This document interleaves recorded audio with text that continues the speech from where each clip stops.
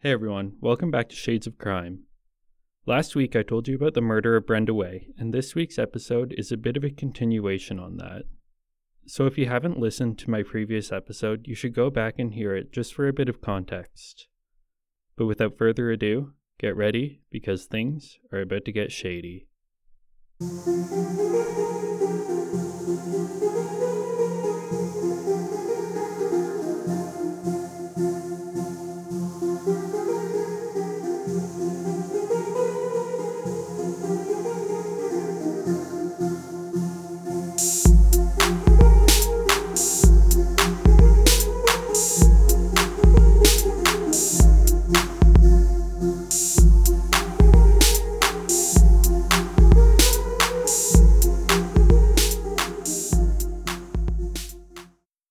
In the early spring of 1985, 17-year-old Elizabeth Gail Tucker was living with her mom in Dartmouth, Nova Scotia.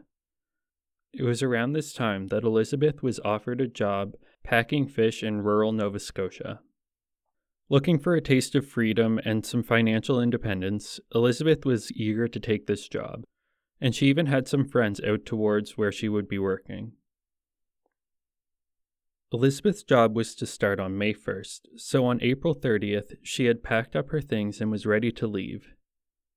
The only problem was, where she was headed is about 3 hours away from Dartmouth, so that means that she couldn't really take public transportation, and her family couldn't drive her there either. So she had a different plan. Elizabeth was going to hitchhike to a place called Weymouth, which today is about a 2.5-hour drive, but back then it was a longer drive because there was no direct road leading there, so it was about a 3-hour drive total. And then when she got to Weymouth, she would be taking the train to Digby, where her fish packing job took place. Elizabeth had this all planned out, so she had a group of friends waiting for her at the Weymouth train station, and they were all going to take the train together to her new job. Early in the day on April 30th, Elizabeth had started her adventure towards the Weymouth train station, and she had called her friends to update them with everything that was going on. So after a few hours, her friends went to meet her at the Weymouth train station. But when they got there, Elizabeth wasn't there. But I guess this isn't that abnormal. She was hitchhiking, so maybe she was having troubles getting a ride. Or maybe someone had unintentionally taken her in the wrong direction. There's a lot of different variables that could happen while hitchhiking. But dread started to set in when hours began to pass. And eventually they had to call the police because they knew something was wrong. Searches for Elizabeth carried out, but not much came of them. Police found that she had hitched rides to an area close to Weymouth, but she hadn't actually made it there. And the last person to have dropped her off was probably about half an hour outside of the Weymouth train station. But since the police knew where she was dropped off, that meant that they had an area to search. But these searches yielded nothing. Not even a sliver of evidence was uncovered. Naturally, police began to look into the people that had come forward saying that Elizabeth had hitched rides with them. However, they were able to quickly clear all of them, and again, they met a dead end. Based on what they could see, it seemed clear that Elizabeth had caught another ride at some point, and she ended up somewhere undisclosed, and the person who drove her has not stepped forward. But without that person, they didn't have a lot to go off of, so that meant that the case started to grow cold. Days passed, and still no sign of Elizabeth. But after 5 months, finally, something surfaced. But it wasn't good news. 5 months after Elizabeth's disappearance, a hunter out on an old logging road in rural Nova Scotia, not far from Weymouth, stumbled upon a badly decomposed body. He quickly reported it to police, and police were able to identify it as Elizabeth. Elizabeth was found wearing jeans but no shirt or bra, and no other clothing. And despite her state of decomposition, it was glaringly obvious that she had been stabbed repeatedly, and that it was a ferocious attack. But due to the state of decomposition, Investigators couldn't tell if she had been sexually assaulted, and there was no evidence to be recovered. So as quickly as Elizabeth's case was rekindled, it slowly started to fizzle out again. And day after day, week after week, month after month, and year after year, there was nothing to be found on Elizabeth. That was until 1998, a whole 13 years after Elizabeth's murder.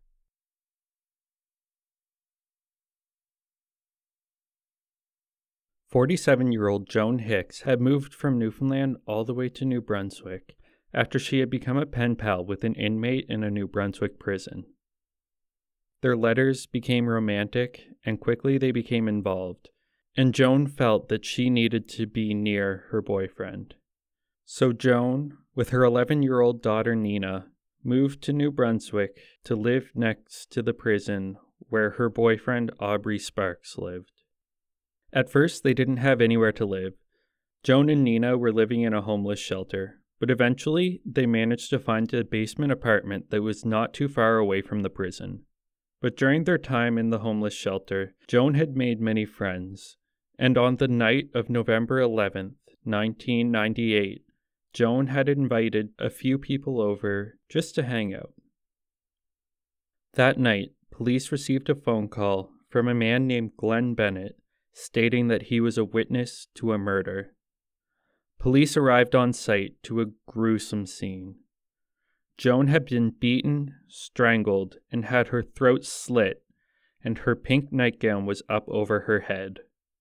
Nina was found in the bedroom closet, hanging from her clothing rack, by a belt which was used to strangle her to death. Glenn was on the scene awaiting police arrival, and when they got there, he had a haunting tale to tell them. Glenn and another man named Michael Wayne McGray were driving around that night high on cocaine, and they were talking about how they wanted to find someone to murder. Then, Michael's girlfriend was invited over to Joan's house, and that's when Michael knew that she was the target. While McGray was in Joan's apartment, he had gone down to the bathroom, and he called out to her saying that he needed some toilet paper. So Joan went to the bathroom, and when she got there, McGray took her and smashed her head against the bathroom wall. From there, he started to strangle her. But unconvinced that she was truly dead, McGray went out to the kitchen, grabbed a knife, and went back and slit her throat. Glenn pointed in the direction of McGray, and when he was apprehended, he confessed to Joan's murder and corroborated the story that Glenn had given. However, he had one slight difference.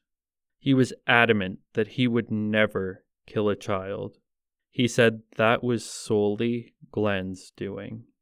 However, police didn't buy this, so they arrested him and he was quickly charged with 2 first-degree murders, that of Nina Hicks and that of Joan Hicks. But this was just the start of the confessions of Michael Wayne McGray. Hoping to receive better living conditions, McGray began talking about other murders that he had done. The first of which was that of Elizabeth Gail Tucker back in 1985. McGray had information on the case that had not been released to the public, and the police knew that he was telling the truth, and they just needed the story. And let me tell you, it's a gruesome one. On April 30th, McGray encountered Elizabeth hitchhiking along Highway 101. McGray was out driving with an unnamed friend while they were both drinking rum and smoking pot. Elizabeth was along the road hitchhiking not far from Weymouth.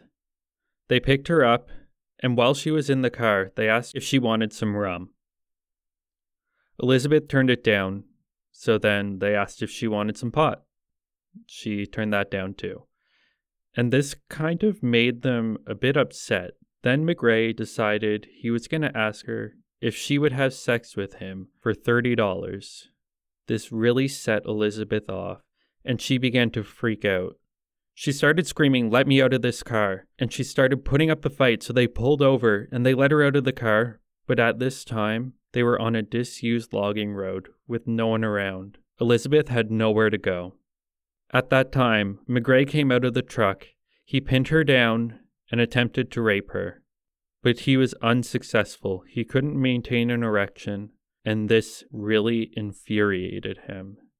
He flew off into a blind rage and pulled a knife out of his pocket and began stabbing Elizabeth repeatedly. He was furiously stabbing nonstop until about halfway through he decided to get up, go take a shot of rum, and then came back and started stabbing her some more.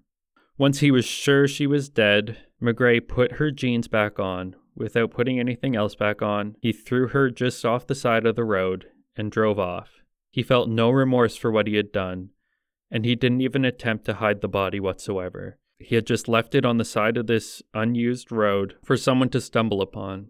Unfortunately, it took a long time to find Elizabeth, and even longer to find her killer.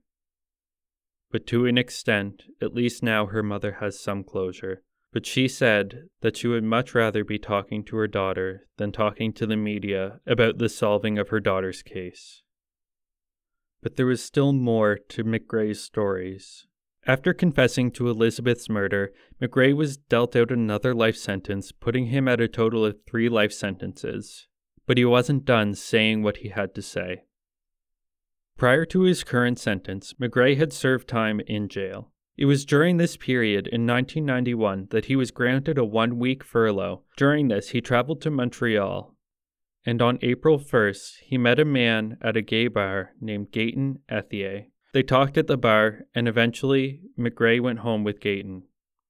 While at his house, they hung out, watched TV, drank, and just sort of chilled.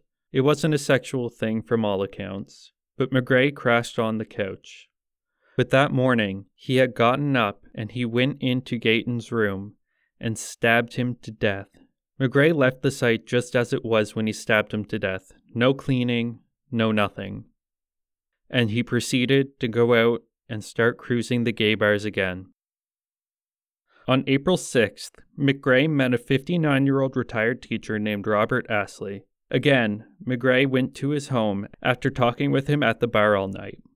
They went back to his apartment where they drank beer and watched some sort of sports game. I'm not sure what it was really. This time, McGray threatened Astley's life. He said that he was going to stab him to death.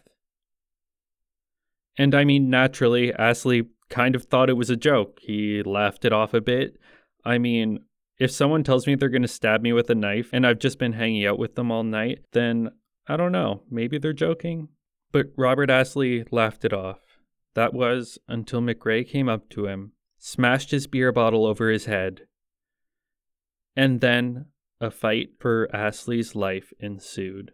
Astley was fighting back fiercely, but as soon as McGray pulled his knife out of his pocket and began stabbing, it was over.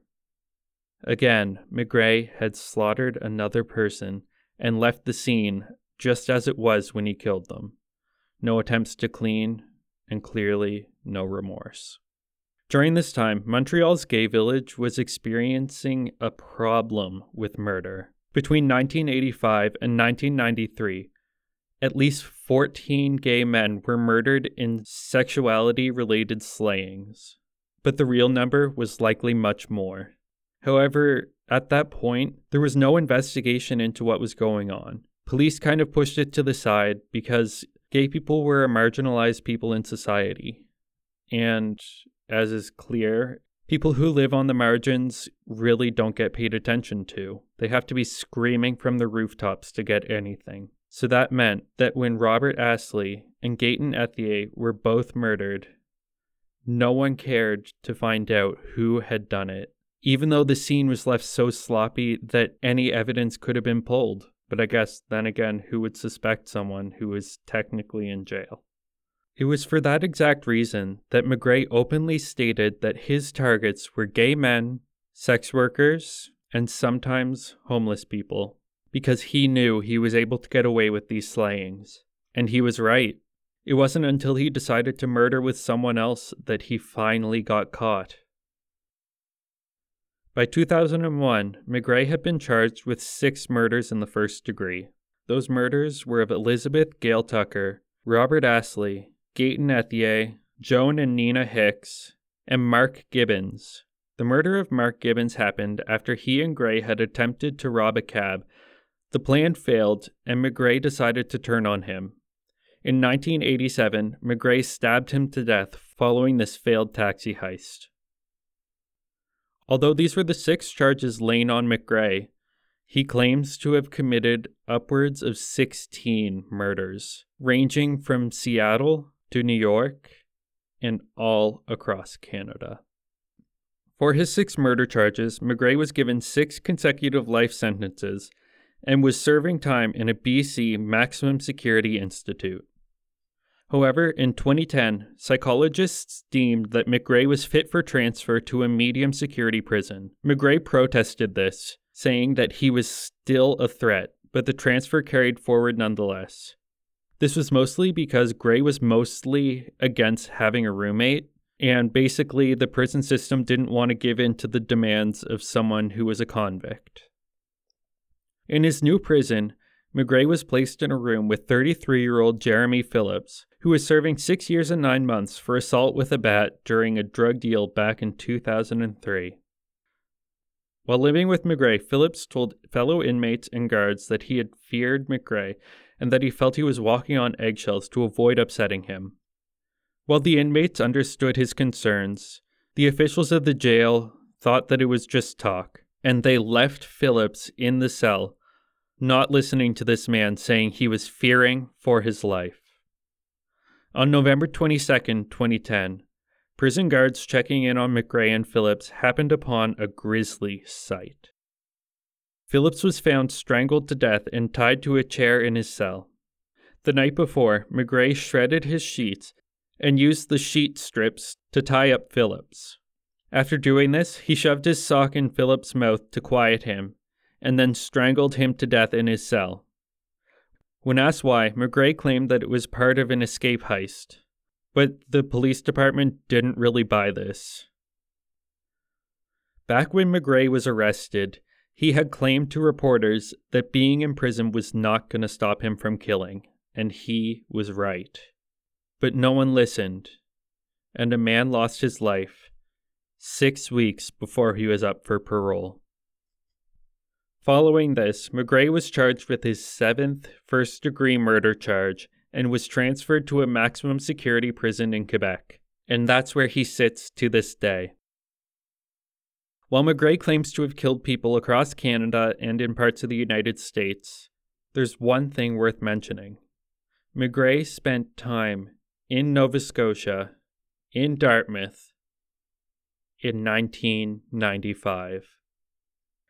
Based on his MO and location, McGray was deemed the primary suspect in the murder of Brenda Way, and based on this, Glenn Assoon was exonerated on his murder charges in 2017. However, McGray has never been charged with this murder. So what do you think? Glenn was known to be a violent and abusive boyfriend, but that doesn't necessarily mean he's a murderer.